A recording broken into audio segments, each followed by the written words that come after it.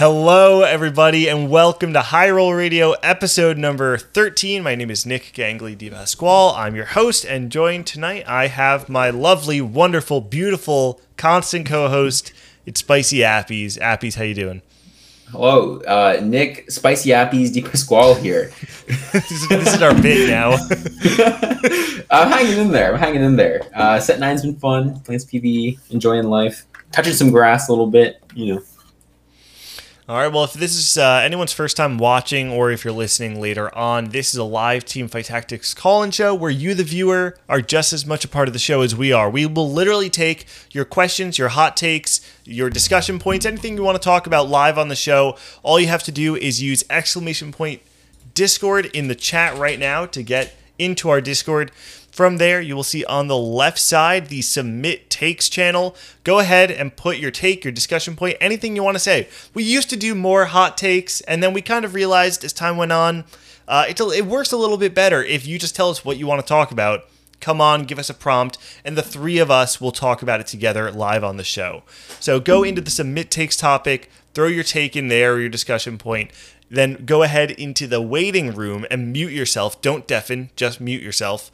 And then if we like your take, we will bring you live onto the show to chat. So now that I've given the spiel, Appies, you and I can just talk a little bit. First, let's kind of recap kind of what's been going on outside of TFT, personal stuff. What have you been up to? Because it's been a little bit since we've done the show.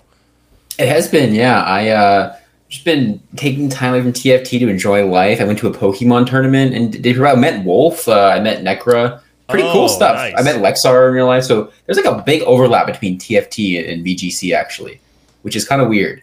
Yeah, it was weird because I was sitting at the table first. I made it to day 2. I did better than I thought I would, and so I'm like sitting at the table talking to my opponent who I had seen. It was like a weird moment because I don't think about it much anymore, but like I guess I'm like to TFT as like a lot of people are to VGC now, right?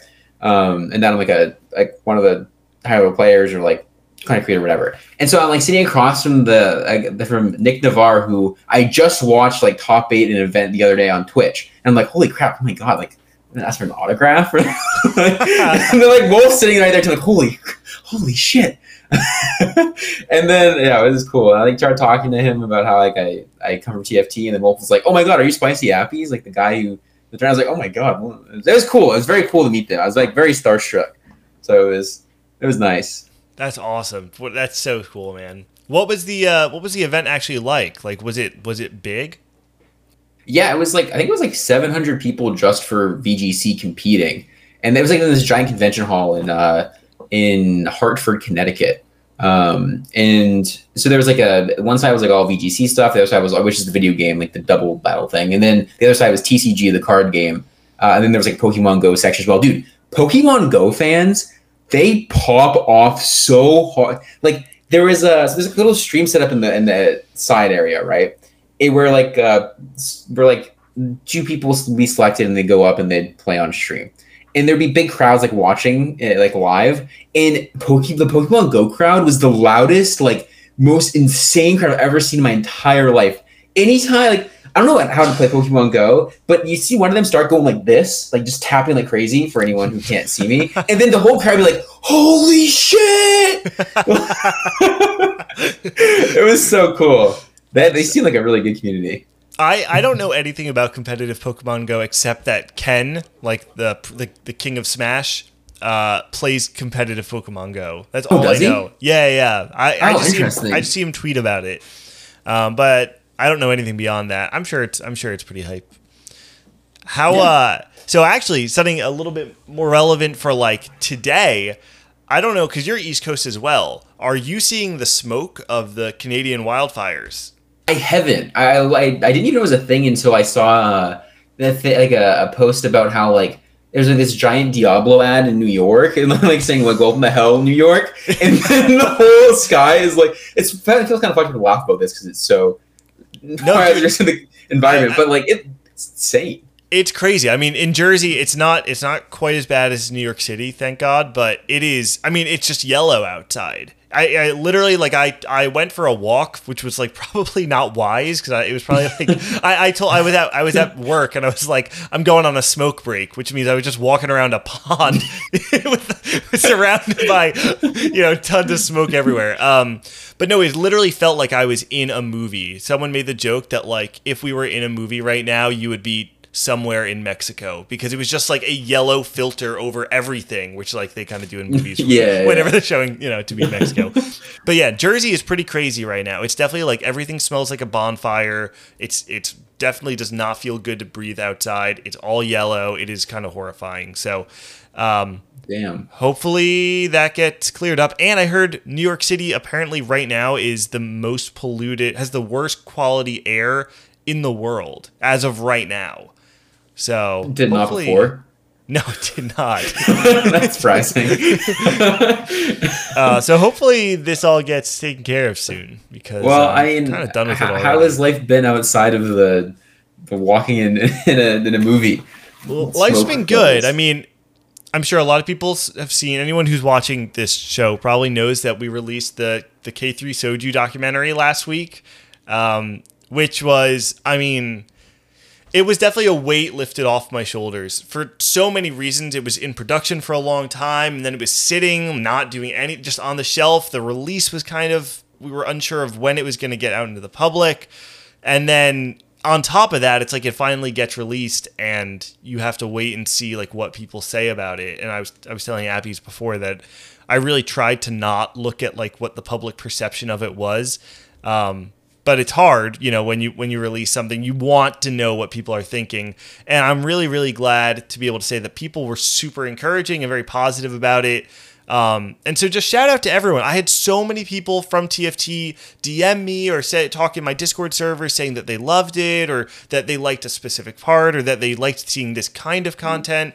And to be honest, it like really made my day. Those 2 days, I was so stressed leading up to the actual release day. And to see so much positivity from the community, it really, really made me feel good. So just thank you to everyone. You deserve it. It was so good. It was such a good documentary. Well, anyone who has not watched it, just go look up Soju documentary on YouTube. I'm sure it'll pop up. It is like S tier content that TFT really needed. So. Well, and if you're interested in learning more about it, after the stream today, right after High Roll Radio, I'm going to be doing a watch through of the documentary where I'll give you a little bit more of like the behind the scenes, talk through some of the moments of the doc. Appies knows pretty much everything, but I mean, there's some really cool stuff that went on where I think when you actually get the context of like how things happened, it would kind of blow your mind. So I definitely encourage you all to stick around. I think it's going to be a lot of fun to talk through it all together. But yeah, outside of that, I was gonna say, for some context on how long this has been cooking, like at Summit, I remember you watching it, you like giving us a little preview of it, and it was like, he's been working on this for a long time. So it was pretty close to done at Summit too, if I remember correctly. It was probably like 80% done, I think, right? Because it had all the Set 7 regional stuff in it, or no? Did it? Yeah, it did. I remember watching the Bryce part. Yeah. There, it's so it's just it all works so well. Yeah, so it definitely worked out. So there's that. I have a couple other documentaries that I'm trying to finish up right now, and then some other work stuff. So it's been hectic. I haven't gotten to play much Set 9, but I'm trying to wrap up everything soon so that I can have a little bit more time to play some games. Skara Doc coming soon. That's right. Hey, fun fact, I reached out to Skara about appearing in the Soju documentary, and he never got back to me. That's a fun fact. Unlucky. Yeah, unlucky, absolutely. Ego streamer.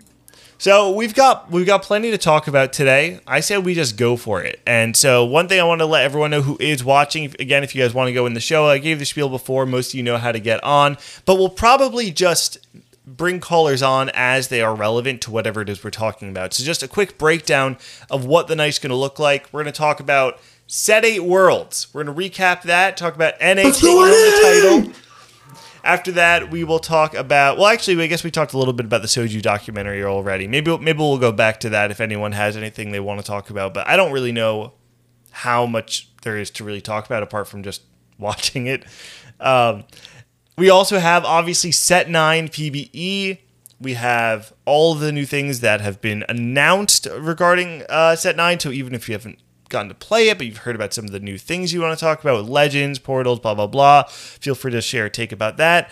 And then obviously one of some of the biggest news that we've heard recently is the Set 10 LAN that was announced in Vegas this December. I think it's December 8th through 10th.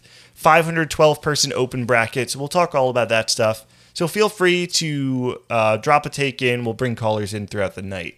So let's do it. Set 8 Worlds. North America wins. Replay takes home the title. Tell me a little bit first, Appies. Where were you when it happened? Were you watching live? Where were you when North America won Worlds? Where was I? I was. Oh, you know what it was? It was. I was going to Miss Appy's parents' house for like a barbecue that morning. Era is like in the afternoon, like in the car ride there, I was watching my phone as you won. And I was like, let's go. And they won Worlds. And then also I was like, nice. No, that was the extent of the excitement for me, unfortunately. For us. But it was awesome. Dude, Replay and Setsuko really played out of their minds. I mean, as well as Jukyu. Everyone from NA really. We had 3 representatives, right? Was there Weijin one more? Weijin, yes, Weijin as well. Sorry, Weijin popped off super hard too. I mean, everyone just did really well. I feel like this was the only time I've ever seen. Obviously, I guess the only time we won, but also anytime where I feel like there was a clear gap between like North America and the rest of the field. It felt like it, right? Like Setsuko top 1 both the first 2 days. Replay like right up there with him both the first 2 days. And then they just looked really good the whole event. Yeah, they did. I mean, I will say it felt like a huge gap until like the very end of day 2. I felt like where Weijin and Jukyu both like went like 8th. Yeah. Like they both like dropped very hard, very fast, but they were both kind of playing that like 1st or 8th style or something. You know, they were on the cusp at that point. What's the difference? And then Setsuko didn't have like the best day 3, but even still, like, I mean, did you see the numbers that like NA had a significant gap in AVP between them and the second place major region who had like multiple representatives. And this isn't the first time. Like NA has the best average AVP at Worlds. I guess you could just say in best general? AVP at Worlds in general. Yeah. Oh, I didn't know that. Yeah. Despite the fact that we've never won, we typically have. Hey, we won 1. That's right. That's true. Now we have. Even going into it. Yeah. NA has been going into it too. Yeah. Going That's into it, crazy. we had the best AVP at Worlds despite having never won, and now obviously we definitely maintain that while having a world title under our belt. And it's kind of crazy that like Setsuko and Replay were the top 2 because they felt like the top 2, right? Like going into Worlds, like that's who we would have put our money on to win Worlds. And maybe more people would say Setsuko over Replay, but like, man, they actually did it. And that's like, it's not all the time in TFT you get to see that happen. People who say TFT is all luck are just shaken after that Worlds. Because, I mean, I think they really... Not that it hasn't been proven a million times over anyways, but they really proved that like there is a level of consistency to TFT, like being good at TFT, right? Like you can be consistent TFT if you are just really, really good at it. And they were, and they are still very good at it, obviously. It was cool to watch. I'm very happy that they took it home. I think as far as like Setsuko on day 3, this is my theory. I feel like Setsuko is just really prone to nerves. So I feel like in like the only reason he's ever had like that like ladder warrior moniker too is just I think he was more nervous in tournament. I don't think like there's a huge play style difference between ladder and tournament, at least at this point in TFT's history. Like, you know, like ladder's very good. Tournament is just if you try to play differently in tournament, you're just gonna crash and burn because you need to play how you practice. And I feel like maybe Setsuko is just bundles of nerves over and over again until he made it click. And now, I mean, if that is the case, then, you know, day 3 of Worlds and you could potentially win the World Championship and become the first player in history to be a North American World Champion, like that's where the pressure's on, and maybe it got to him. Yeah, I mean, it's definitely possible, right? Like he talked about it on Don't Talk If You Don't Know for even like the Mecha, or whatever you want to call them, these like kind of second tier events of like Mecha Cup Corrupted Cup, Defender Cup, those kinds of things where, yeah, like you're saying, he's even had nerves in those moments. So how much more would he be feeling it in the final day of Worlds? I got to talk to Replay after he won in an interview, and one thing I brought up to him was the idea of like comfort in TFT. There's something I noticed when I was how do I say this? I've been a Replay fan for the majority of, or like for a decent amount of the set, but I didn't really watch him all that much until regionals. And at regionals, I got to see him play a decent amount, and I noticed, like everyone, he's playing this like 80 flex, like he's playing a lot of like Infinity Team, he's playing a lot of Kale openers, blah blah blah. And one thing I noticed was like certain players, you can kind of tell when they get into like a groove, when they come and play in a comfort spot. And at Worlds, there was this one moment, and I want to say it was on day 2, where I randomly like go to his stream to see his board, and I see a level 8 board that's like some sort of like Infinity Team kind of flex with a Rammus in the front line as well. And as soon as I saw this board, I thought to myself like, oh, this is a top 4. Like Replay always top 4s this, because this is the way he wants to play. And it gave me this feeling that I think I don't always feel in TFT, where it's like, you want to play to your outs, you want to play to the odds, like you want to play what the game gives you, but at the same time, I actually think that TFT is still the kind of game where people can have these like signature moves or signature boards, or even at least like parts of their game where fans can say like they've done this a million times and they can do it again. Do you know what I mean? No, I do. I think I do this a lot in coaching. No plug. But I think it's really important to have an idea of what you want to do in any game of TFT. And the thing is, there's a lot of things that go into what you want to do, right? Whether it be what your resources make you want to do, what your items and your augments, what units you have, where they make you want to go. But a big part of that is that in some situations you have too many options to really like delve deep into it, and like there's too many ups and downs to every line, right? It's really on like stage 1 and stage 2 when you're holding units to like set yourself for the game. If holding one unit over another might just be a matter of preference, and it's really important to actually play the game in a way where like you do keep your preference in mind, because if you don't have something to fall back on, if you try to playing flexibly is not playing anything from any spot. That's a myth. Playing flexibly is playing anything from the right spot, right? And for for a lot of people, like there isn't always going to be like for a lot of spots in TFT, there isn't always going to be a night and day answer, like a clear like this is the best thing. Sometimes there will be, right? And sometimes it'll be close, but you'll still be able to like reason it out. But sometimes it's close enough and you don't have enough time and you're under stress and you have to say, I'm going to play this line because I like this line, because I'm comfortable in this line, because this is what I fall back on to.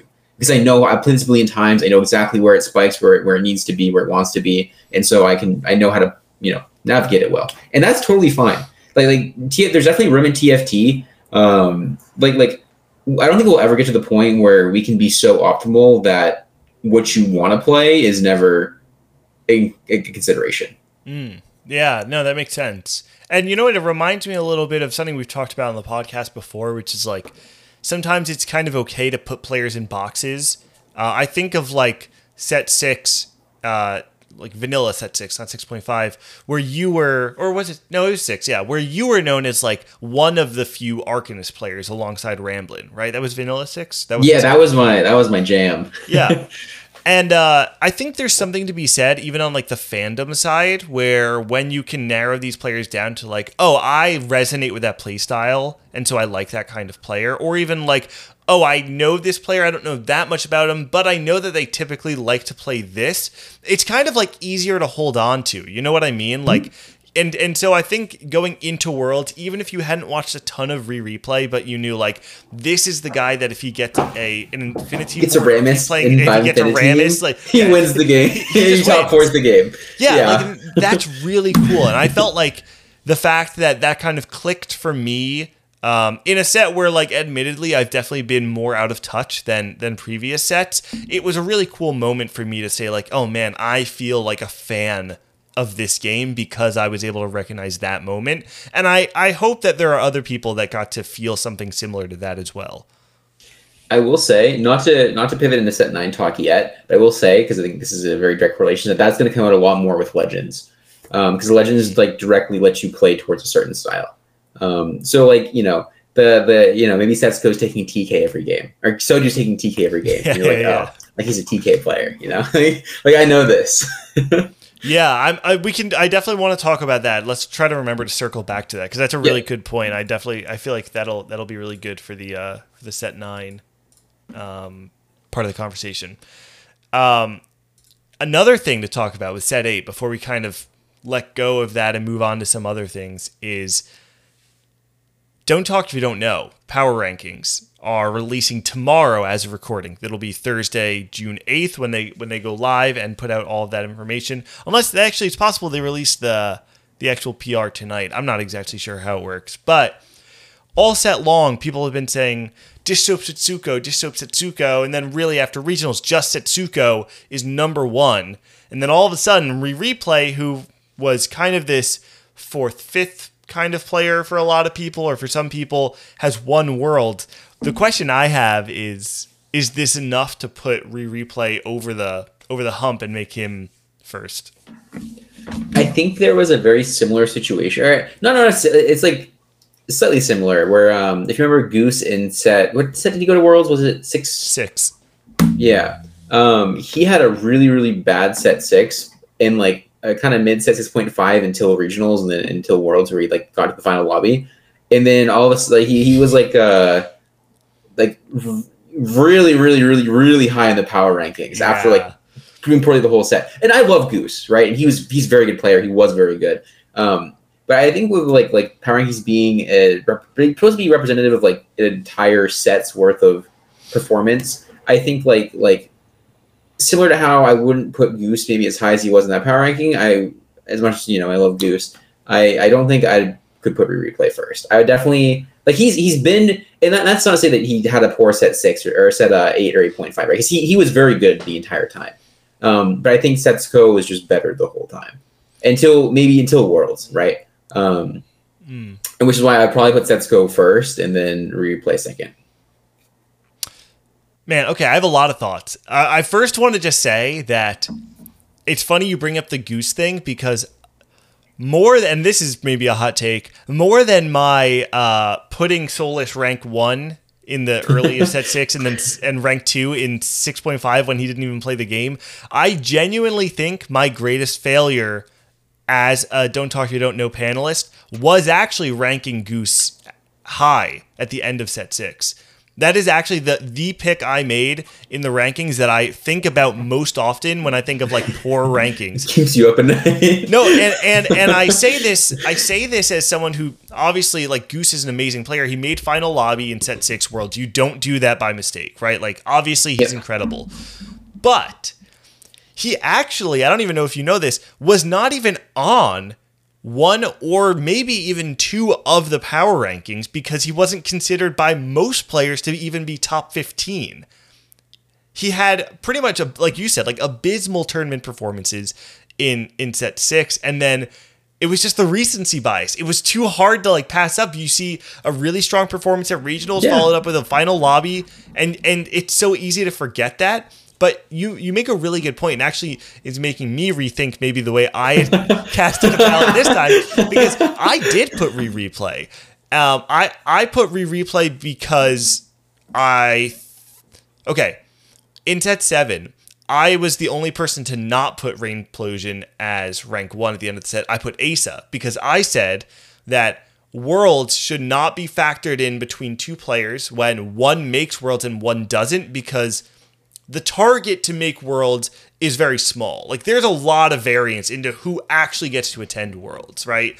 And personally, I don't think that gap was wide enough to say that Rain was significantly better than Asa, and that's why she made Worlds. I think that there was a world where Asa very well makes Worlds, playing just as well as he did when he didn't make Worlds. But this set, it was different because both Setsuko and Replay made Worlds, right? And so you kind of have to... Yeah, and they both made final lobby, and they both popped off days 1 and 2. They were. I don't know if they were 1-2 at the end of day 1, but I know they were 1-2 at the end of day 2, right? Yeah. And so it was really hard because even then it's like Setsuko is ahead going into Worlds. He makes final day. Is there anything more that he could have done, like to actually get rank 1? And the way I kind of felt was like Setsuko did the only thing that he could have done to not get rank 1 in a way, which is that he had a really, really poor showing when it mattered most.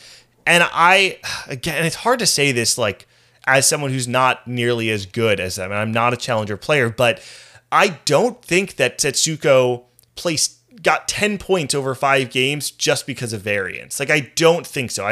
Especially coming out of the 12 I think games he was before, really nervous. Yeah, I think that's super fair, right? And like that's what you're saying before too. Like that makes sense. And to me, it's hard to ignore that when replay carries the momentum of the last 2 days and dominates on the final day. And the way he won, like there's so much spectacle to it. It's NA's first world championship. It's heads up between NA and China in the final fight.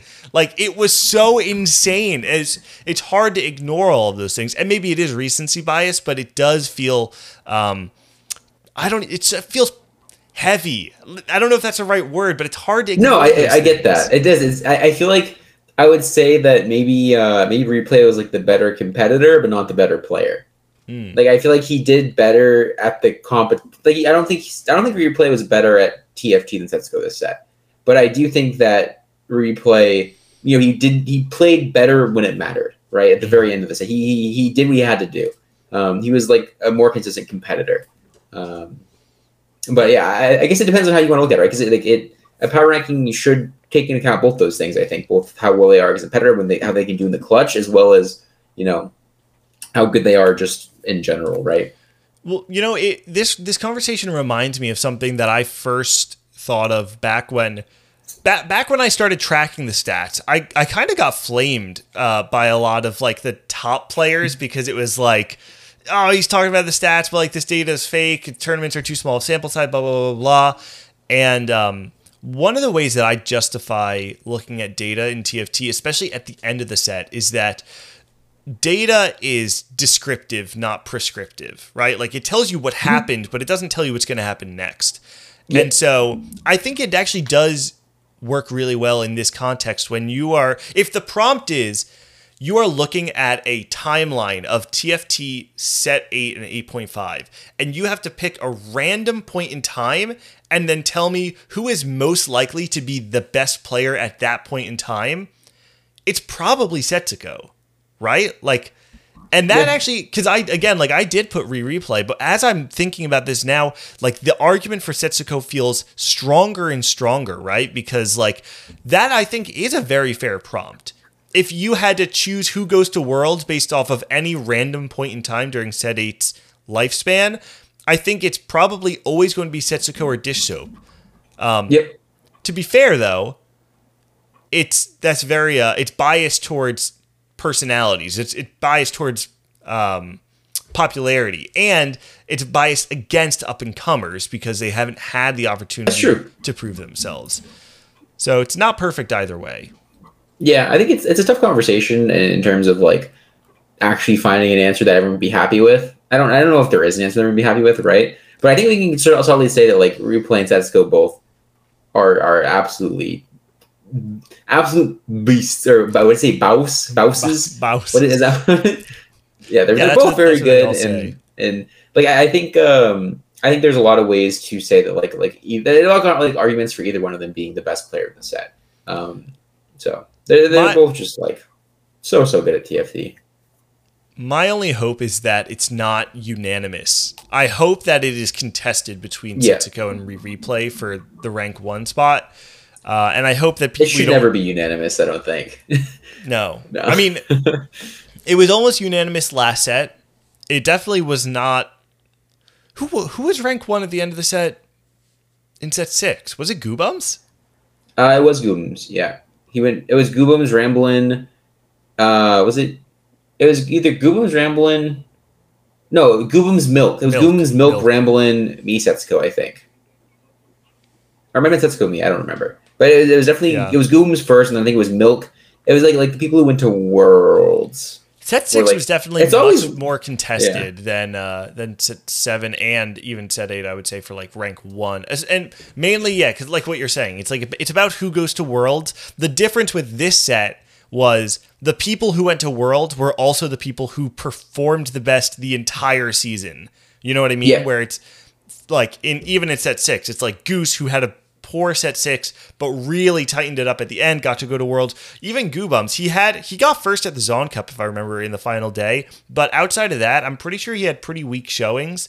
So it's like we're not having one player or two players dominate. He at least got to the final day of he was like totally, he was super smurfing the final day of Innovator Cup until he had like one bad game and he just kind of tilted out.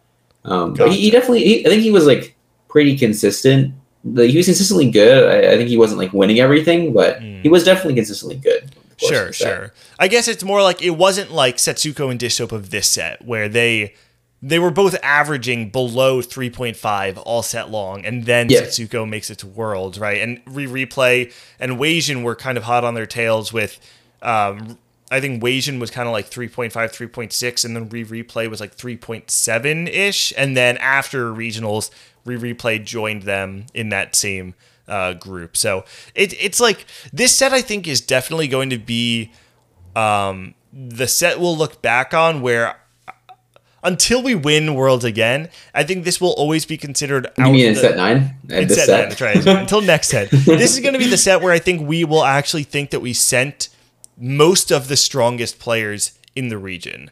You know what I mean? And even I agree with that. Like Jukyu was obviously the wild card, but the man popped off at regionals and absolutely deserved his spot. Yeah, no, for sure. He had such a good regional performance. Yeah. We set a very, very strong lineup. Sorry, I'm taking a look real quick at all of our at some of the takes coming in just to see what people are talking about. But all right, I think that's a good place to kind of wrap up set 8. And so this will actually be, I think, the end of the chapter. We're probably never going to talk about set 8 again. So I want to open the floor. What was set 8 again? Was that like Let's both give some parting thoughts or some final words to set 8 before we close this book. I don't like hackers. And I also don't like bugs. But you know what? I will say like set 6. I think set 7 and set 8 were kind of like a kind of almost dark history in TFT, right? Like it was kind of like I felt like set 7 in particular, like a lot of people were unhappy with, and then like set 8 kind of bled into that with like some balance issues and like some hacker issues, some like bugs and stuff. But I feel like set 8 was definitely like it showed that like we're able to really claw our way up out of the ashes. Like the dev team did a really good job of trying to deal with everything, the problems as they came in. Definitely had some really fun patches as well. I think the end of set 8.5 was actually really, really good, right? Like it took a while to get there, but like it ended on a really, really positive note. And I feel like, set 7 and set 8 were like a slightly dark history in the TFT timeline, but it leads to better shores, to brighter tomorrows. Set 7 and set 8, interestingly enough, are the least I've ever played TFT. And maybe Winky dink. Yeah, maybe for the better. Pretty much every game, I would say like 95% of the games I played of 8.5 were just on my phone while I was like in the car or like after I was pooping. Very, very, very short game. I will say I didn't get to explore set 8.5 very much.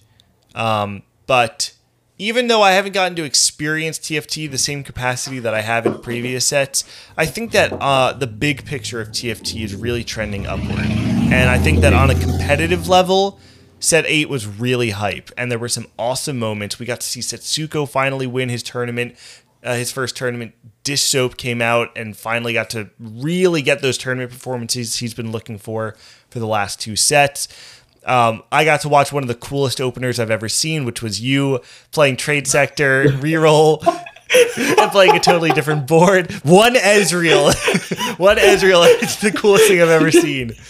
And on top of that, we had TC3, which was a really, really fun celebration. That was a great event of the regional community. So, and I Summit as well, and Summit. Yeah. And on top of that, I don't know that I'm allowed to say it yet.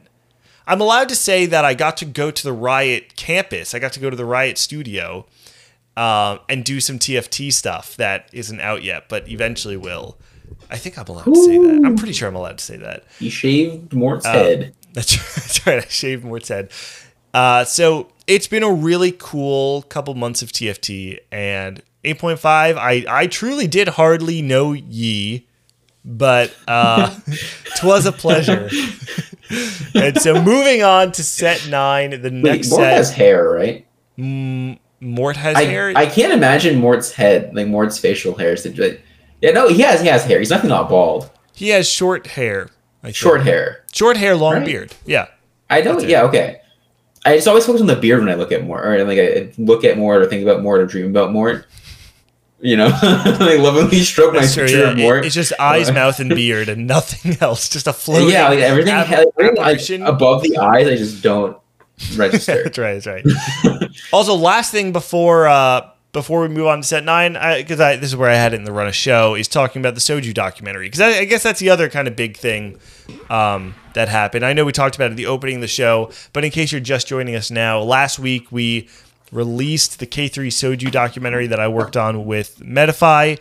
This has been a long time coming, and I'm really glad we finally got it out into the open.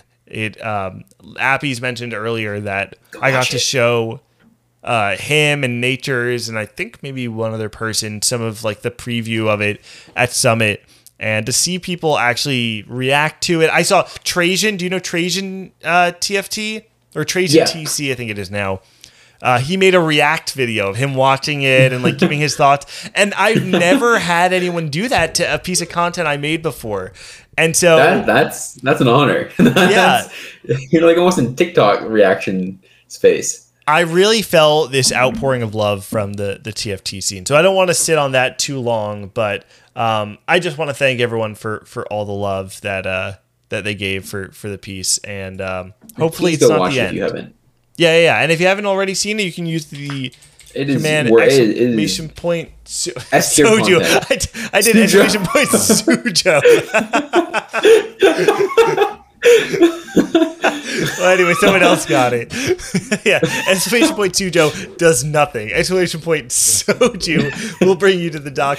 And if you hang around after the episode, I'm going to do a watch. Everyone, I'm sorry, podcast listeners. Everyone in chat is just replacing the vowels of Soju's name. So after the stream today, after Hyrule Radio, I'm going to go through and do a viewing of the documentary, and I'll give you all some insight and some behind the scenes stories about how it actually got made and some of the crazier things that happened. But yeah, the director's cut. Yeah, behind director's commentary. That's right. Right. I guess director's cut would just be longer scenes. Right? Yeah. Okay, which I do have many scenes that never got put anywhere, but they're not like interesting enough to just release as deleted scenes. So I don't know. Maybe one day I will make a director's cut. Yeah, we'll see. All right. Set 9, Runeterra Reforged. It's out on PvE. It's crazy. There's a lot going on. Lots of people can't play PvE yet. Everybody is watching. It feels like the popularity of this set on PvE is higher than what we've seen in the last couple, right? Ever. Yeah, no, it's been like the queues the first couple of days, like, no one could get on at all. And now there's like this, the queues are so big, like it's popular now that people have to use, like there are some accounts that are just like unable to like connect to the PvE because it's so full, and like I don't know what dictates what accounts aren't able to, but like mine, for example, can't. So I'm like on my third separate account trying to like get games in. It's been crazy. You know, the people love it. It's been like the reception to set 9 has been insane. Like the amount of people trying it is kind of ridiculous. Which it might be partially because it was like it's a return to like base League of Legends stuff. It's all base skins. It's all it's all. Like, yeah, the synergies and stuff are all like places from League lore, and it's very, very cool. There's all kinds of new mechanics. There's I think this is probably the biggest reason people are so excited for it is Legends. Do you want to talk about Legends, do Nick? Yeah. So I'll break down what it does. And so just for context, I got to play on the preview event, so I've played a handful of games, but I have not played any PvE, and I really have hardly gotten to watch. So Appies, you're probably going to drive most of the conversation on set 9, but I'll break down. So Legends, before the game starts, you can choose a legend which will alter one of your augments every single time that an augment is offered. And they're all catered to whichever legend it is that you choose. So for instance, you may choose something like Tom Kench, where all of the augments that he gives you are going to be tailored towards having more money. So you may be getting things like AFK or Rich Gets Richer or Hedge Fund, one of the new prismatic augments that's pretty insane, where you've it's uncapped interest. It's at 10. It got capped at 10 now because so you can make interest up to 100 gold, because it was ridiculous before. Yeah. And so that's Tom Kench, and then there's other ones like Ezreal, where it's all about items, Draven, where it's all about killing units, Earth, where it's all about getting emblems and things like that. Yeah, TF, you reforge your items every round. Veigar, you get like a ton of bonuses for like being an AP carry, like all kinds of like spell crit. And basically what it is so it gives you a fallback option. We talked a little bit about this earlier in the context of like you seeing people's play styles and what units they buy and what comps they like to play. But what this says is it gives it almost like a roguelike feel, or like even more of that. That lets you add even a little more personality into the game. Because, if you're a person who really likes econ augments, now you can guarantee that you can play on econ augments every single game if you want. You just pick TK, right? If you are a guy who's like, oh my god, Pandora's items, holy shit, I love this. I love having BIS everything. Then you can just load in with TF and get BIS everything. You might be dead at 3-2, but you can greed your items all you want and reroll every round. There's something for everyone. There really is. Like, there's so many different cool ways to play the game. The thing is, like, all these options, you could hit all three of the same augments not playing the legend, right?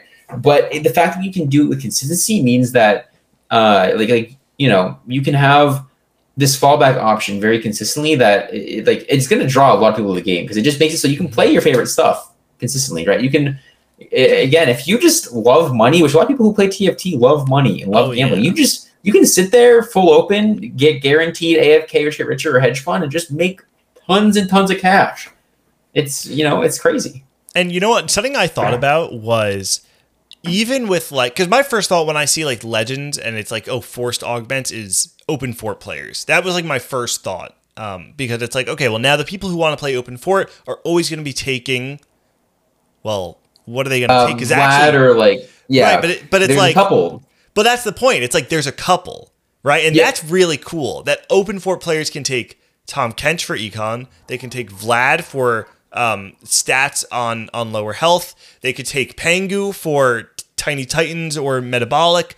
They could take I think there's like one other one that I was thinking. Yi has some like good comeback stuff too. Yeah, some like ramping stuff like per round. So it's really cool where even the players who may want to play one style actually have a lot of variation, where they themselves can either theory craft or limit test. And I think it actually allows for small optimizations to really come out. And I know Jirachi is in chat right now. I feel like Jirachi is like the kind of player I would imagine is going to test out a ton of different legends to see the small optimizations based on what degen 2 cost or 1 cost is meta, like which legend they may be flexing between. And that's like a really cool thing, because I think it does add variance and skill expression in even like this more like open fort style of play, which personally I'm a big fan of as well.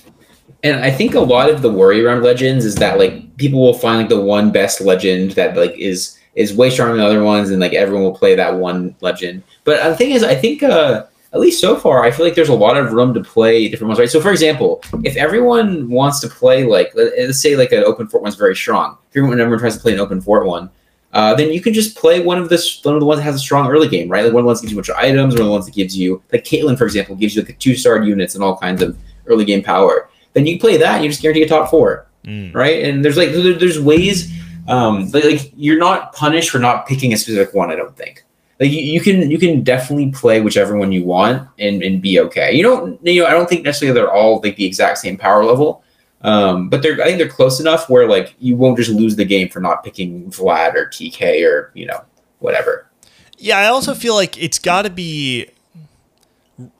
I imagine it'll be easier to balance by the time the set really matters. Like by the time a tournament comes, I imagine they will have enough data on all of the augments that you're guaranteed to see that they would probably tone them down, where I imagine that like in a perfect world, the offered augments are like a step below every other augment in strength, right? Like, because even now, I think, aren't like the second and third going to always be weaker? No, so what it is, so it's so the every single legend augment is a little bit weaker in value than any other every single one, not just the second. Yeah. So even the 2/1/1 is like weaker than, because they don't want, because the thing with consistency has to come like a little bit less power, right? That's also something to try to curb the like idea of one legend being stronger than everything else, and then it gets this whole thing where everyone just plays the exact same one. So theoretically, what they want is they want every, I don't think this is necessarily true right now, but they want every legend augment to be a little bit weaker than every non-legend augment. Which makes sense. That makes sense. Yeah. Well, because it's at the end of the day, it's like even going back to the whole comfort, like the idea of comfort in TFT is that if X composition or X augment has a average placement of 4.5, but it's my comfort comp that I know I can pilot better than the average player, it should be stronger in my hands because I know how to play it and I know the optimizations to make it an above average line or an above average stat or augment compared to its stat. So I think that makes a lot of sense to me, where even if it is slightly weaker, that comfort and that consistency and the practice that you've had on that augment will probably make it about as strong as anything else because the line, comfort really makes a difference, right? Look at replay with his AD Infinity Team lines, or like Ramblin' Arcanist lines in set 6, right? Like there's definitely something to be said for how much comfort actually affects how well you perform. So, I will say, cool. Just to call back to our last episode, there was, or what was it? It might have been ours, or it might have been Don't Talk If You Don't Know. I actually can't remember. Someone asked replay about mech, and he was like, "Oh, I don't like playing mech." And they were like, "Why?" And he's like, "Well, those 2 units that you suck up could just be 2 Ramesses." I feel like, and now that we've actually seen Worlds play out, it just makes so much sense, and I love that. So yeah, it feels to kind of sum up that conversation, I think it feels really good to have legends. I think that like having this play style, the line that players can play something they're more familiar with, is going to be much more digestible for viewers, and also it's going to give one extra rung for fans to like hold on to something about the players that they like, and I think that's really cool. The other thing about Runeterra Reforged is there are not 1 but 2 set mechanics this time around. Is the portals. So the opening carousel is no longer in the game, which actually in of itself would probably be a great change for a lot of people. Dude, I literally, my whole playstyle is based on not being able to get the item I want. I'm opening carousel because I'm so bad at it. So instead of the opening carousel this time around, we start the game with 3 different region portals, each themed around a different region of Runeterra. Each region has certain effects, which kind of I'm blanking. I know like Noxus Galaxies. Are going to be it's going to be like Galaxies, but like I know Noxus is more about like battle power, right? And like, are there themes like that? I didn't realize that. There's a through line for every region. Like Bandle City is just like craziness, I think. And okay, wait, I didn't realize that. Yeah. There's all kinds of like crazy, wacky, quirky effects. Like there's one where everyone gets a crown you can put on a unit and it gives a bunch of stats. But if that unit dies, you instantly lose the fight. Dude, I saw you streaming that game. I didn't get to watch the whole thing, but at first I was like, what is this crown he keeps talking about? Because I never actually, I normally just have it on. I hear the audio and I'm not watching, and I tune in and I see like 5 units up. Like you are about to win a fight. Like the enemy, I think it's an enemy Azir or something, is like the only unit left, and it kills 1 unit on your board, and you lose a fight despite having 4 other units left. Insane. I hate that, but I'm sure a lot of people love it. Yeah, no, I think I won that game in the exact opposite fashion. Like they had a bunch of units left, and my Kale randomly sniped out his Azir, and I won the game because Azir had their crown. And then the cool part too is that you get to vote on the galaxies. So like there's 3 options at the start of every match, and you just walk over which one you want. And rather than a majority vote, it's a democracy thing. So it randomly picks one of the 8 people, one of the 8 people chose. So it can be like if 7 people stand on one and 1 person stands on another, you can still get the one, but like you have a pretty good chance of getting what the group wants. So it's pretty cool. It's very cool. So there's like a little bit of political aspect, like, hey, I'll FF at 4th if you pick this, if you stand on this with me. Wait, are any of the portals like insanely troll? Or is there anything that's just like I mean, there's one that makes overtime start at 20 seconds instead of 30 seconds, which is kind of insane. There's some definitely. Oh, that's one of the Vandal City ones. Yeah. There are definitely some wonky ones. There's one that guarantees super prismatic. There's one that makes it so there's no augments. There's one that just randomizes everything. Dude, this is what's going to happen. It's going to be the final game of Worlds, and one person is going to choose the triple prismatic portal. I guarantee you, quote me on this right now, that is going to happen at Worlds. I know it. And it's going to be like the one random European player who has no shot of winning. That's what it's going to be. Because Europe would never win. That's right. That's why the story's believable.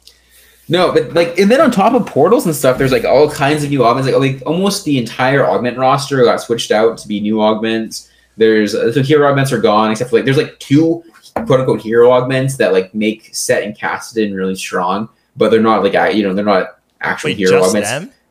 Yeah, there's only ones for them. Like there's one that makes Kassadin it's basically a hero augment for Kassadin. Yeah, and there's one that's like a hero augment for Set to make them carries, which is really cool. And there's just a couple here and there, and then there's like trait augments back in, so like augments that'll say like, hey, now juggernauts do all this on top of being a juggernaut, or like have this bonus effect, which are taken out. Interesting. So they're like transformative, like they make them, because I'm assuming you're saying Kassadin and Set are not carries, and then with this augment they become carries. There's a lot of transformative augments, which is really cool, because that's really fun. Here, outside of hero augments, there was nothing transformative, probably because it would be a little broken if you had like a transformative trait augment with a hero augment in like the same trait, right? But I like that they're back. It's gonna be fun.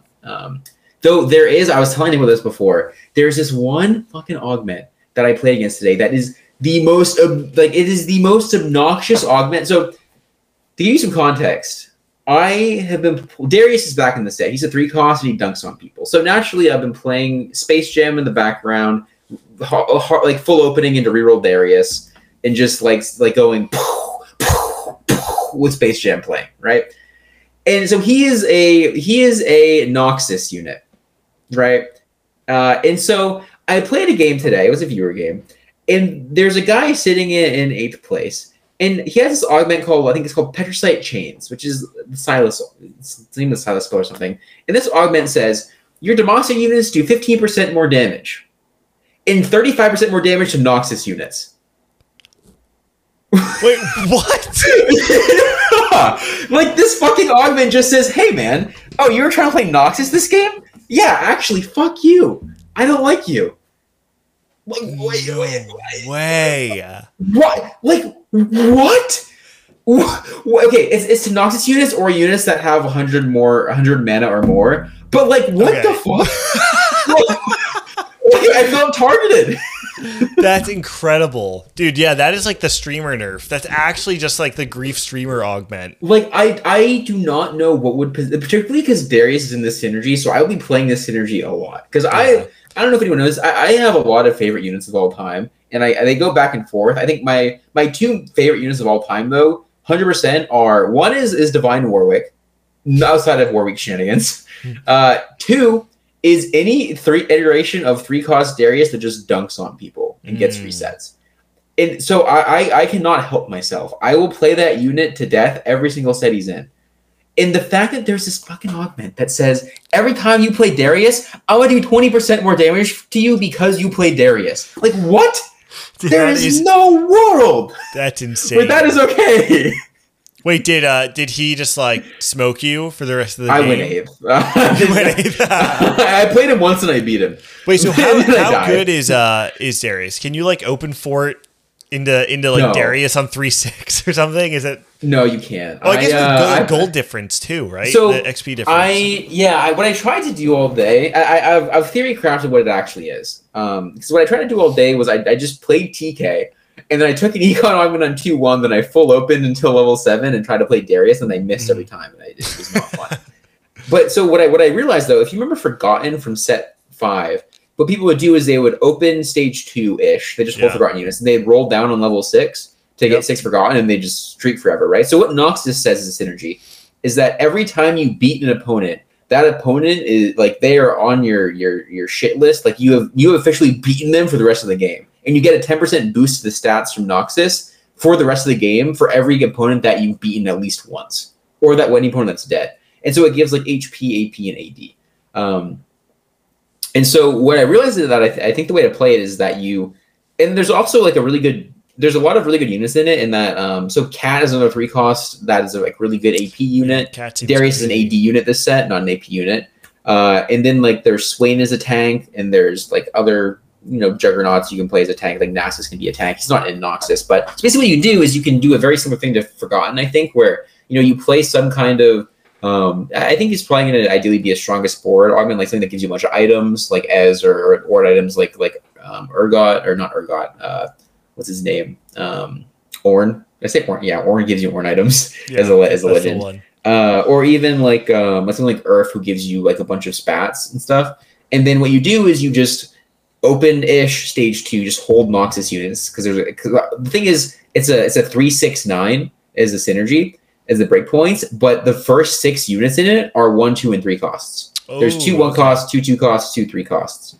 So what you can do is you can open-ish on stage 2, and then on 3-2 you roll down, you hit 6 Noxus, then you streak till whenever you beat everyone once.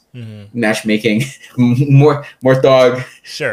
If he lets you play everyone, and then you just have all these extra Noxus stats, and you just like reroll. Then you reroll on 7. I think that's how you actually play it. That's interesting. My like first gut reaction is like, well, because I'm trying to remember, because in set 5 you were still playing reroll Cat, right? Is that what it was like when you were playing Forgotten? Like you'd either reroll Cat or you'd play Draven at level 8. No, you play Vayne 1. I guess it depends on the patch. There were like so many different Forgotten. Yeah, patches. it was almost always just Vayne carry, and then like you could play Cat carry if you hit, but like it was almost always just like playing items on Vayne. My issue is like, okay, well if you're rolling to 10 on 6, it is a lot harder to reroll on 7, right? Because you're like tanking your econ unless you're actually just like full streaking for the next. Well, the idea is that you just be winning, but you probably you roll below 10. I think you actually just roll until you're the strongest person in the lobby by far on 3-2, and then you just win. Because the thing is, you get so many stats as well from having Systemacia in that like you will just you level 7, you play like anything, and then the thing is, if you have a spat from Earth as well, it becomes way easier. You don't have to hit one of the 3 costs, and there's just like all kinds of cool ways to like dip in and out of the synergy. When I played, until some guy takes the plus 35% damage to Noxus units augment. Sorry. So in set 5, I played a lot of Nocturne, and the way I kind of gauged how strong Nocturne was on any given patch was at 4-7, how stable is my level 7 board. And that's kind of like a good indicator, because most of the time you're not hitting your 3-star 3 cost by the end of stage 4, right? Like most of the time it's coming after that. The idea is like, how much health do you still have and how much are you able to maintain up to that point in time? Because once you hit 5-1, you're really trying to hit as soon as possible. So that makes sense to me if like you feel like Darius and a 6 Noxus board is able to stabilize you through stage 4, right? But like, I think if you have items for Cat in Darius, it can work. Okay, yeah. I'm down. I mean, I also played a ton of Space Jam in set 3. That was like pretty much all I played. It's such a good comp. So I'm down. Well, he was a 2 cost in set 3, wasn't he? He was a 3 cost in set 4. Yep. With Fortune. I liked the set 3 version a little better personally. He was cool. And then 3.5, like you just couldn't play it anymore because they got rid of Kassadin, or whatever. I think it was Kassadin, something like that. It was anyway. Sad. I'm down. To what? Huh? What did you say? Oh, I said it was sad when. I thought you said it was Zed, and I was like, it definitely wasn't Zed. No, it was not Zed. Spirit Zed was the thing, though. Okay. Portals, augments, legends. Am I forgetting anything about set 9? I feel like we've hit most of the different bullet points, right? I think that's it. Yeah, it's looking fun. I mean, as long as I take out that Noxus augment, so I can play Darius unhindered, then we're good to go. We're right as rain. Good set. I don't know if he's still here. I know Blind was actually in the caller queue and wanted to hop in. Blind, if you're still watching, this is actually a great time to come on, because I know what you had was a little bit less about like set 9 specifically, but kind of about onboarding the new player in general. So if you are still around, feel free to hop into one of the caller queues, and I'll bring you on whenever you get in there. But until then, there is something else we want to talk about, because obviously we have all this new stuff with set 9. We have not seen the competitive calendar for set 9 yet, but something they have announced in the competitive landscape is the set 10 LAN event taking place in Las Vegas on December 8th through 10th. Yes. It's going to be a 512-person open bracket event, meaning anybody can enter, but it is going to be priority given based on set 9 ladder. Yep. This is like the most exciting news TFT has ever received. Apart from like maybe Summit is like the other like most exciting news. Like TC4 when that gets announced. But true. Yes. What was your first reaction to all this? Check my bank account, see how I get to LA. Yeah. Dude, it's gonna be so cool. I can't believe they actually like they're doing it. Like TFT esports is like TFT is a thing. It's just growing and like set 9 is having such a good reception, and like PD is so packed you can't even get on. There's a LAN announced for set 10. Like this is the dream.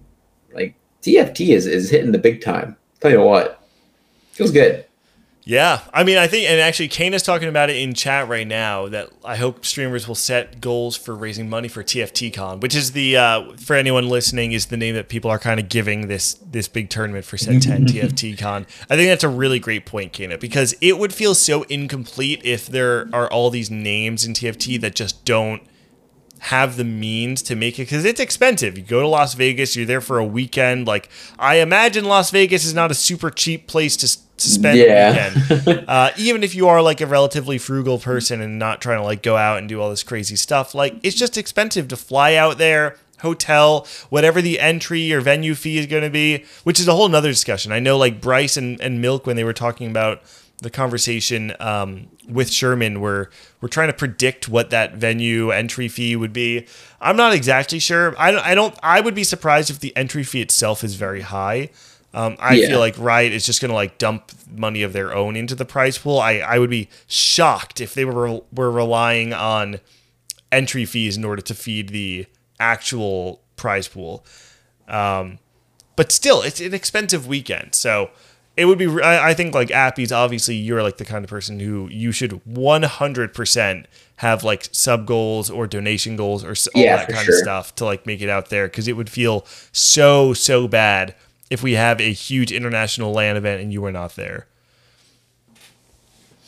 It's gonna be fun. Yeah. Hopefully both make it out and we can have a good time. Oh yeah, I'm gamble on TFT instead of on the casino. That's right. Yeah, I feel like Appies and I are definitely two like we would not go to on like the spectrum of like TFT between like a wholesome and DGen. We're like definitely closer to the which side did I say was wholesome? This one. We're definitely more on the wholesome side. Yeah. I feel like we just be in a hotel room playing Melee. yeah. I know. Oh man, but still, like, I really do hope that people, because you know that's the other thing to think about is there's so many people that have never experienced TFT on LAN, and I'm not suggesting that like the TC events are anything like TFT Con, but the camaraderie and like being able to go out to the diner with your friends after TC is like such a fun experience that I look forward to every time, and it's exciting that like so many people are finally going to be able to experience that kind of stuff in TFT.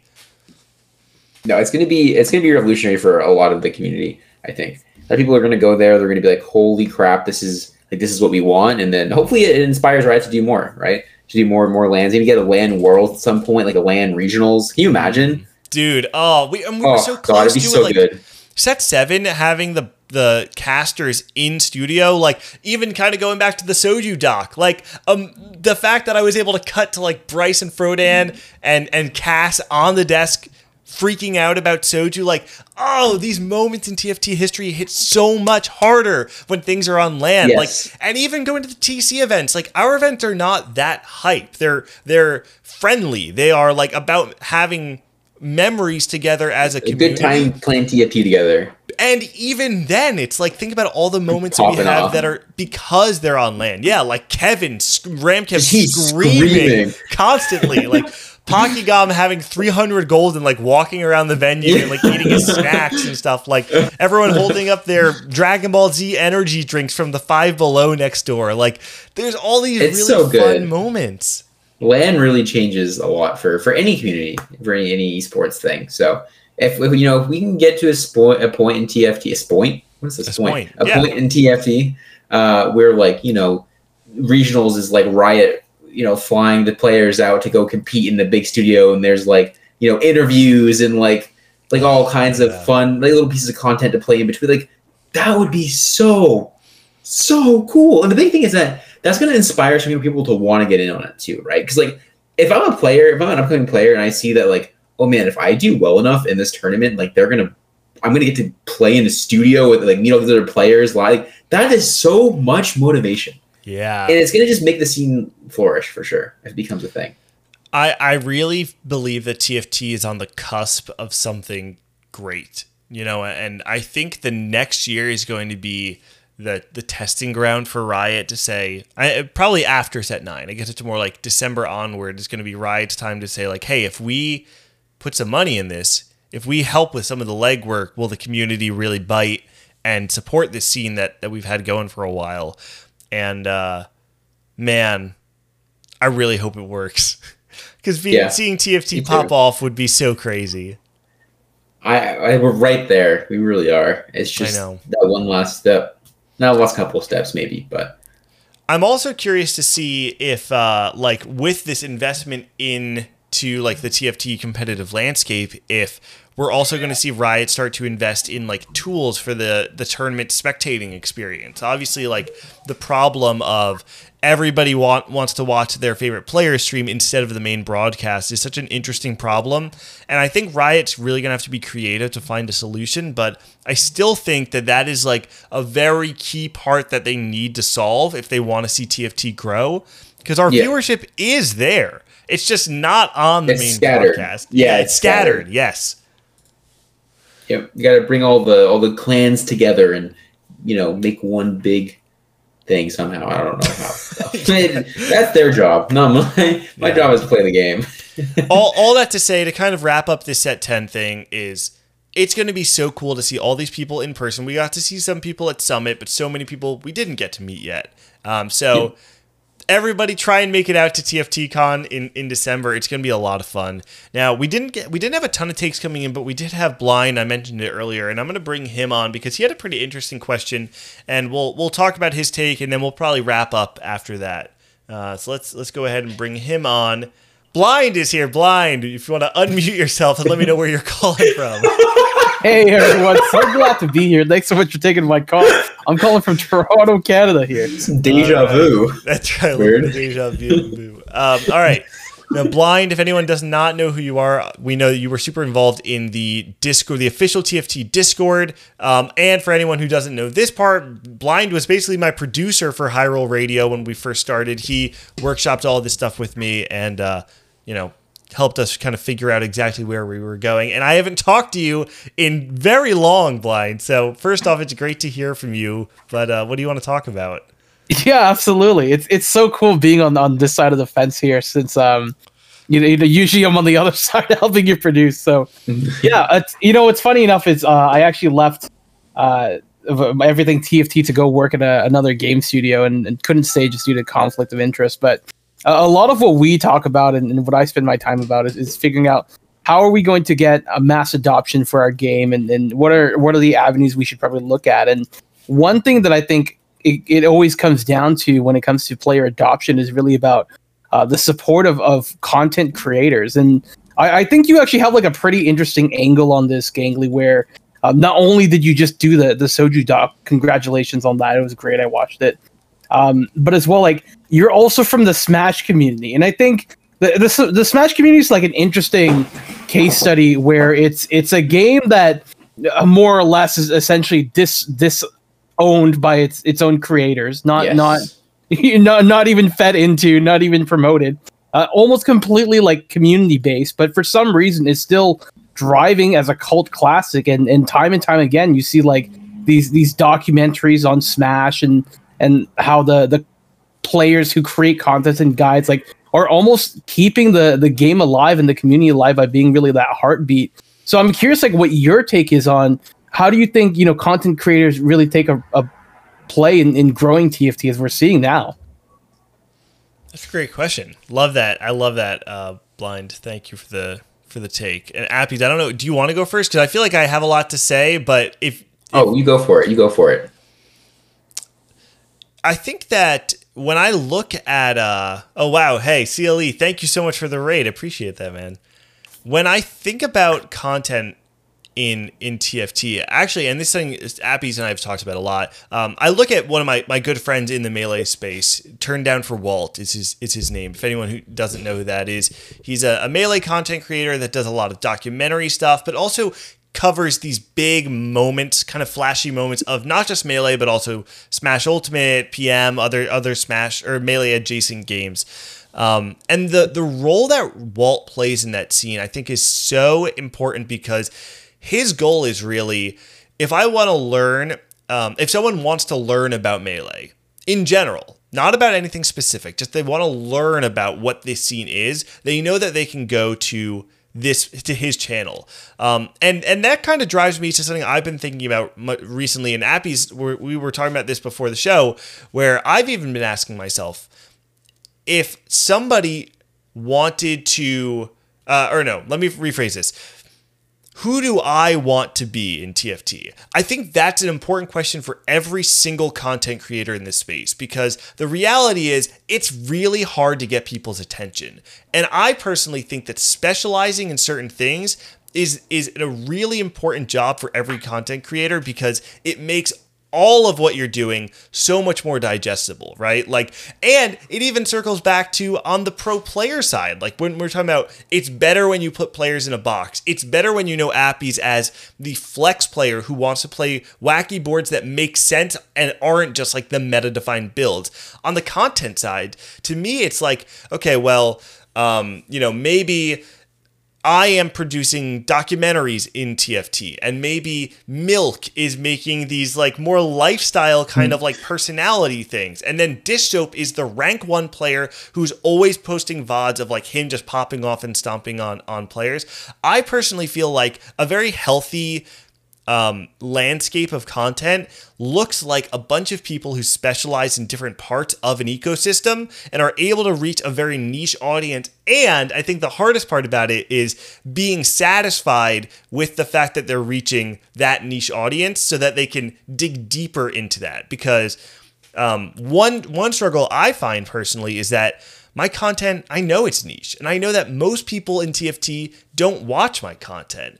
And the question I have to ask myself is, am I okay with knowing that I'm not going to reach a larger audience because I believe in the content that I'm making?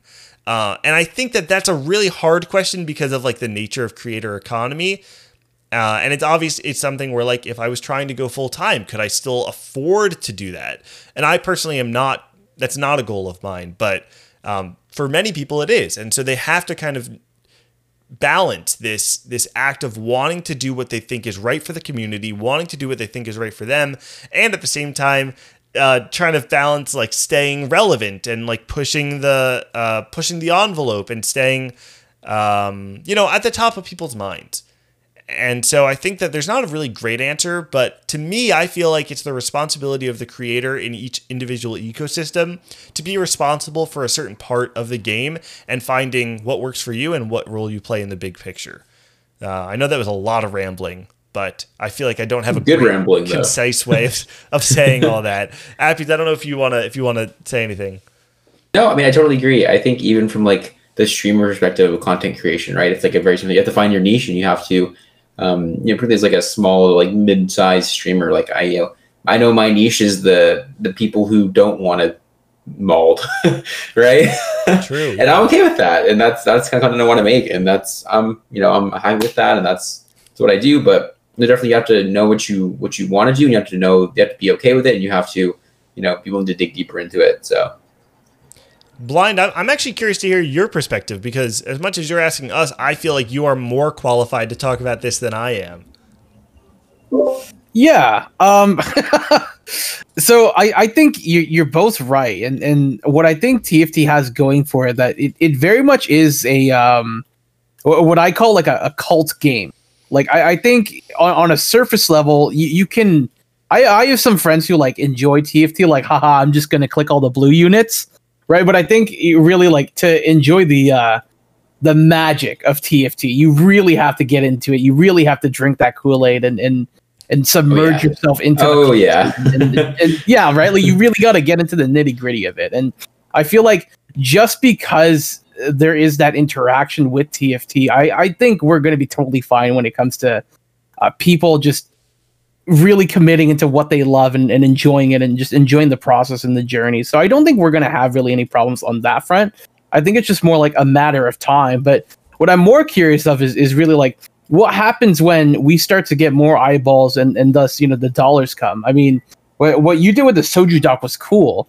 But what happens like when we see 10 more of those, right? Well, like what happens when we see other creators getting more incentives to do things like that? I think like really that's going to be the next catalyst, right? I think prize pool was something that was up for debate. Like that was really like the first lever. But I think we're also getting there to the point where like the prize pool is at a level where an extra couple thousand like really isn't going to make that much of a difference. I think really the next growth of expansion will probably come from when we start seeing money pouring into creators supporting the scene.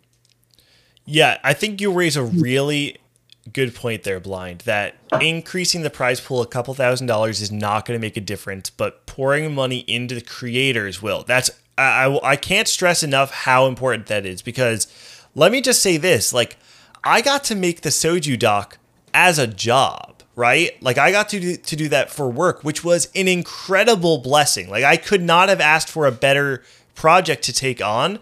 And the reality is like my documentary is featuring people, maybe not Soju himself, but other adjacent players who, without them, the scene would not be able to survive. And despite that, they are not necessarily meeting ends meet in the way that they're hoping, because our scene is not one that really supports many people apart from the very, very top.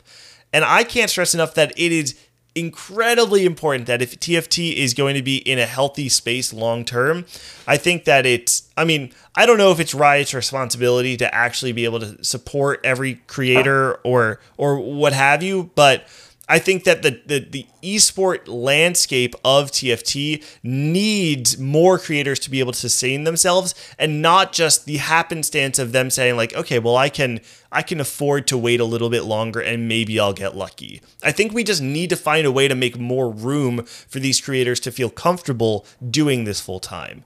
And this is definitely more of an Appy's kind of take than me. Sorry for like taking the floor there. Oh, you're good. I totally forgot what they. I was just like sucked into your.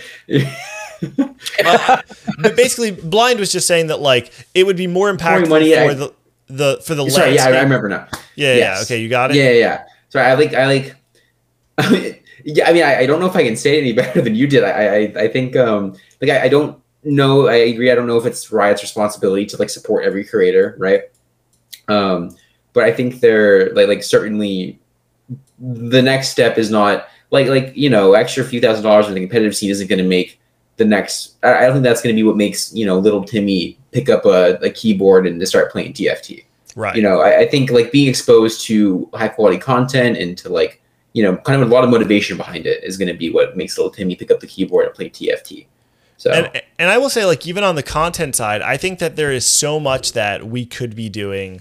And I don't want to like reveal my hand because I'm working on a pitch right now that I'm trying to get off the ground. But I think that there's a lot of content that Riot could be taking advantage of that not only benefits Riot because of the eyes coming into the landscape, but also content that would really benefit some of the creators in our space to get more eyes on them so that they could find third-party monetary support through other means apart from Riot. I don't necessarily think it's Riot's responsibility to support these players on their own, but I do think that if Riot wants a healthy landscape in TFT, that they really need to be putting effort into raising their players and their, what's the word I'm looking for? I guess like influencers and content creators up. So that's, hope that wasn't like too long-winded for you, Blind. No, I actually love this conversation, and this is something I try to wrap my head around almost every day in regards to like my field.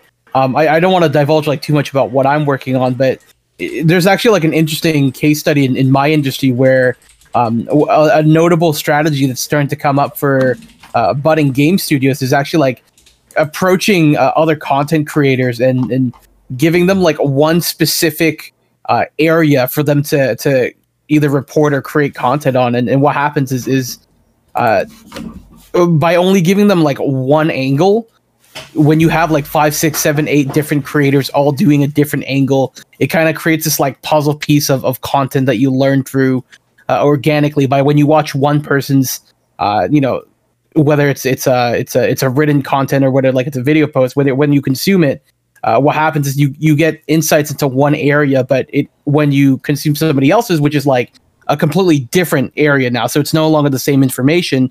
It kind of compounds onto each other and like it enhances. And I think like I don't believe that that's Riot's responsibility. At the end of the day, they are a game studio, and games are extremely expensive to make and extremely difficult to make.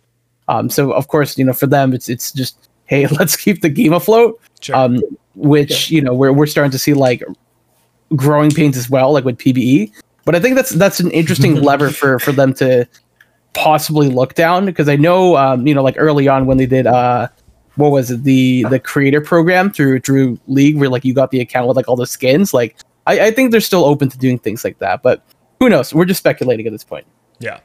Yeah, I mean, I know I can say like on my end from my experiences talking to people from Riot that they really do want, like the people I've spoken to at least personally, they really want to do more. I think honestly a lot of it comes down to like it's easier for Riot to support people who are doing cool things than it is for them to do it themselves, because with any large company, there's a lot of red tape, there's processes and blah, blah, blah. It's easier to be agile. And I'm not saying this, let me make this clear.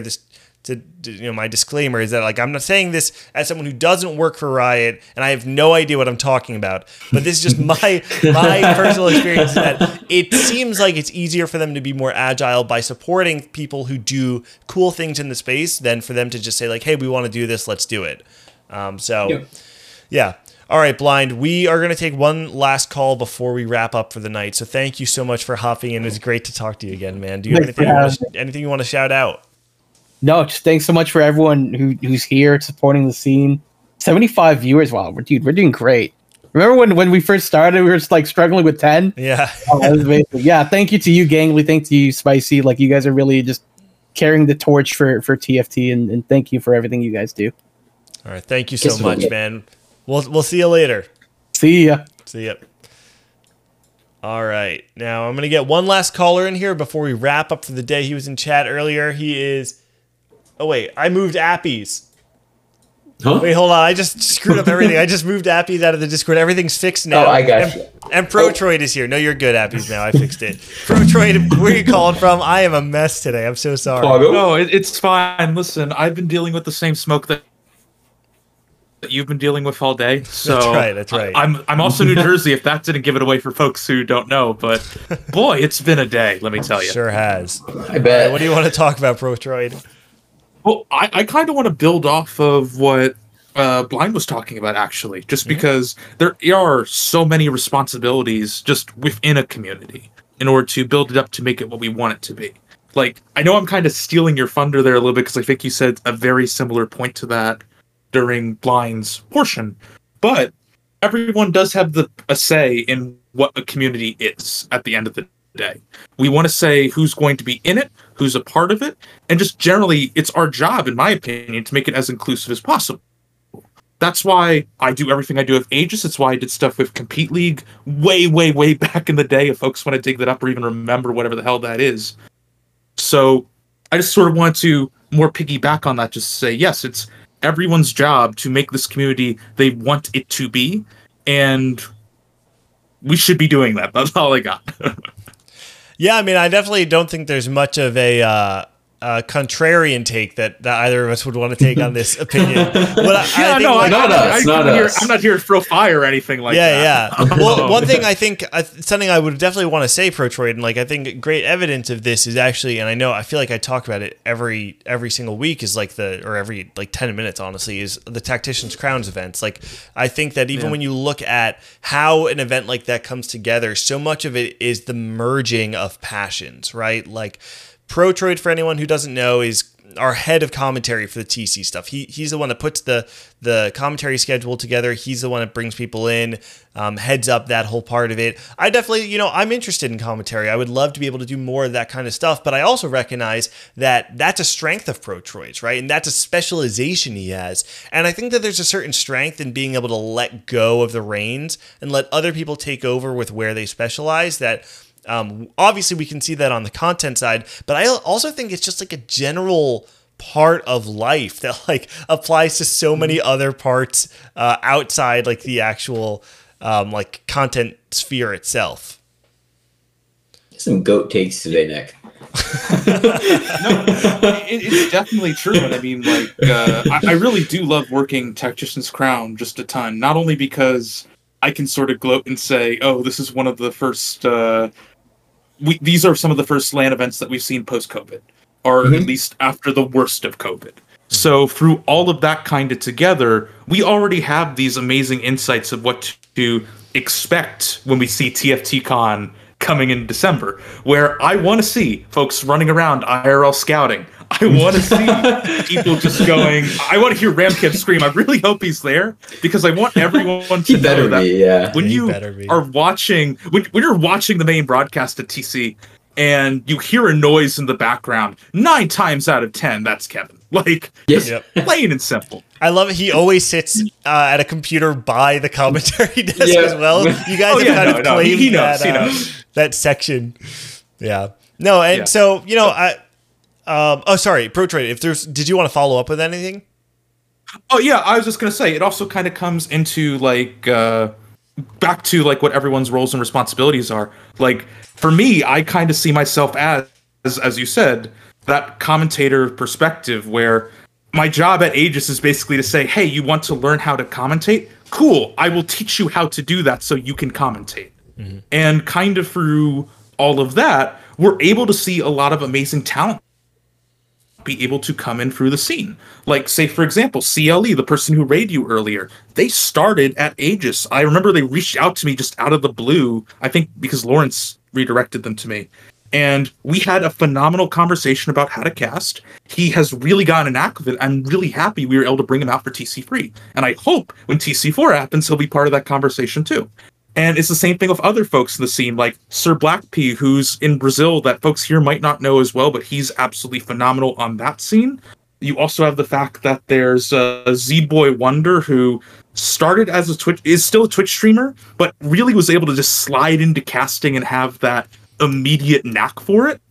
And then you even see a bunch of other folks like Purple Pouring and Yenwei, who are both familiar names if you follow the more professional circuit behind the scenes. Mm-hmm. And from there, it is really great to see everyone just getting involved.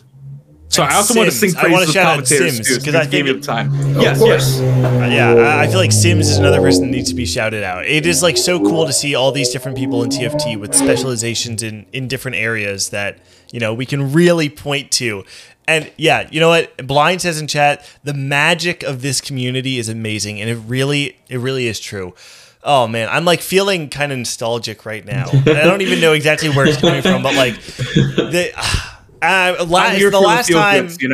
is the last time I'm going to talk about the TC events, but like the magic that feels, it is magic. Like to me, when I think about the coming together of this community, and it's like we're sitting down at the end of an event at a diner, and like, we're like telling jokes about the day and reflecting on how everything went, and we're dreaming about like what's going to happen next. Like the magic is there. And I know we're kind of diverging from like the original take now, but to kind of circle back, the beautiful thing about this scene is that we are the conglomerate of so many different talents and passions and people and interests, and to be able to see all of that come together is just so beautiful. Love this game. Yeah. And the community is far broader than any of us could even imagine, right? Because, like, you know, there's so many different sections of it, so many different nooks and crannies, and like TFT just brings so many people together. It's really cool. It's very, very cool. Mm-hmm. Yep. Yeah, I mean, Appies, you and I, we talked about, like, going into Summit, we're, like, friends, but not, like, super close, and then we, like, kind of meet up at Summit, and, like, all of a sudden, it's like, holy cow, like, how have I not been best friends with this guy? Like, my right. Like it's like we're college roommates or something. Yeah, like, right? There really is a certain magic about TFT that brings people together, and it's just so fun to like be able to capture that. So I'm really thankful for this scene. And Protroid, thanks for that, Bo. This is like a great way to kind of end the episode. So before you go, is there anything you want to shout out? Well, I'm always here for feel good. I'm always here for hype up, as I think folks who follow me on Twitter.com/Protroid are able to sort of know that. But also, I'm going to plug all the Aegis folks. They're doing a weekly tomorrow on PBE. I believe that all works out. So if you want to join in and get some PBE tournament action, go over there. And if you want to learn how to commentate, please reach out. I am always telling people or helping to explain how this kind of goes. I almost said telling people what to do, and that sounds wrong. Keep an eye out for a DM, because I'm going to try to play in a lot of Aegis stuff this set. We'll do. Yeah, I'm going to ask you for like the Aegis pipeline.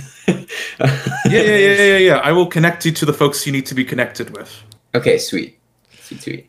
All right, Protroid, thank you so much for joining us. We'll catch you next time.